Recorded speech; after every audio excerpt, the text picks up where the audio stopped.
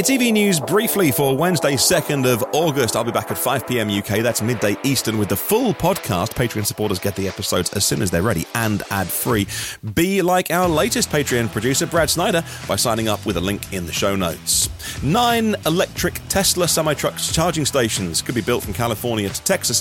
Some original reporting by Bloomberg here. Uncovered some documents. This isn't an announcement by Tesla, but these documents filed back in June revealed that they're seeking $100 million from the United States to build 9 EV electric semi-truck charging stations. They would be 750 kilowatts each and charge, some of them would charge the Tesla Semi and some of them would be for its competitors using the MCS mega charging plug.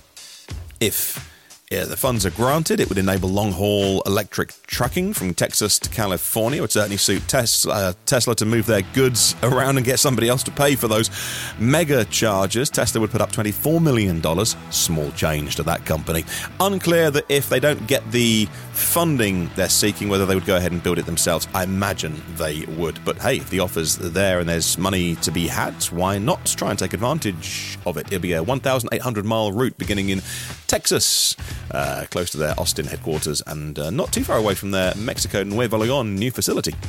The Ford F-150 Lightning has had a 600% increase in orders following significant price reductions of $10,000 recently. The targeted annual run rate of 150,000 electric trucks now possible after the recent shutdown at their facility at their Rouge Electric Vehicle Center, and they now have the production capacity to hit their targets with an increased focus on higher quality and improving efficiency as well. Volkswagen ID3 is selling well in China after a recent price cut, and the lowest model there is $17,500 equivalent.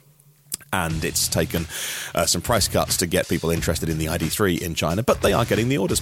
Sweden's EV market is soaring. 60% of new cars sold there, passenger cars in the month of July, had a plug socket on the side.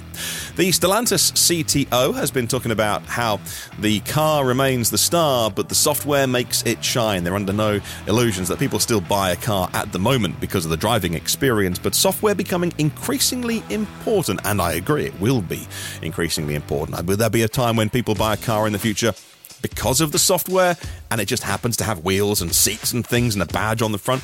Maybe not that, but it becomes increasingly important. Lamborghini talking about their new plug-in hybrid supercar, the Revuelto. Now, a 2-year wait for that, shortly after it went on available to order. Part of their roadmap to get to fully electric by 2028. Aptera say that they are moving forwards and they hope to deliver the first of their thousands of pre-orders on their 3-wheeler. Technically a motorcycle, I think, by US regulations, but it looks like a car, drives like a car, has car-y things like air conditioning. Still a long way to go for them, but they are on track. How many public chargers do you think in America are DC fast chargers? The latest US Department of Energy report says 21.5% of all public charging is DC fast charging. There is a huge amount of attention on DC fast charging, and rightly so, for those that want to do long journeys. But remember, it's only a fifth of the plugs that are out there. Level 2, slow charging, call it what you want, is very, very important, and we've got to get it right. Right size the car, right size the battery, right size the charging speed, right size the chargers, where and when we want to plug our cars in. Big battery storage is saving the Texas grid amid a heat wave right now. The latest grid storage is storing that renewable energy and keeping the grid online in Texas, unlike what happened in 2021. That's great. And Tesla Powerwalls are turning up in Ukraine, part of an effort with the organization Direct Relief and other partners, and should be installed before the Ukrainian winter after the Russian attacks on the Ukrainian infrastructure there to keep the power on for hopefully many people this cold winter. And that's briefly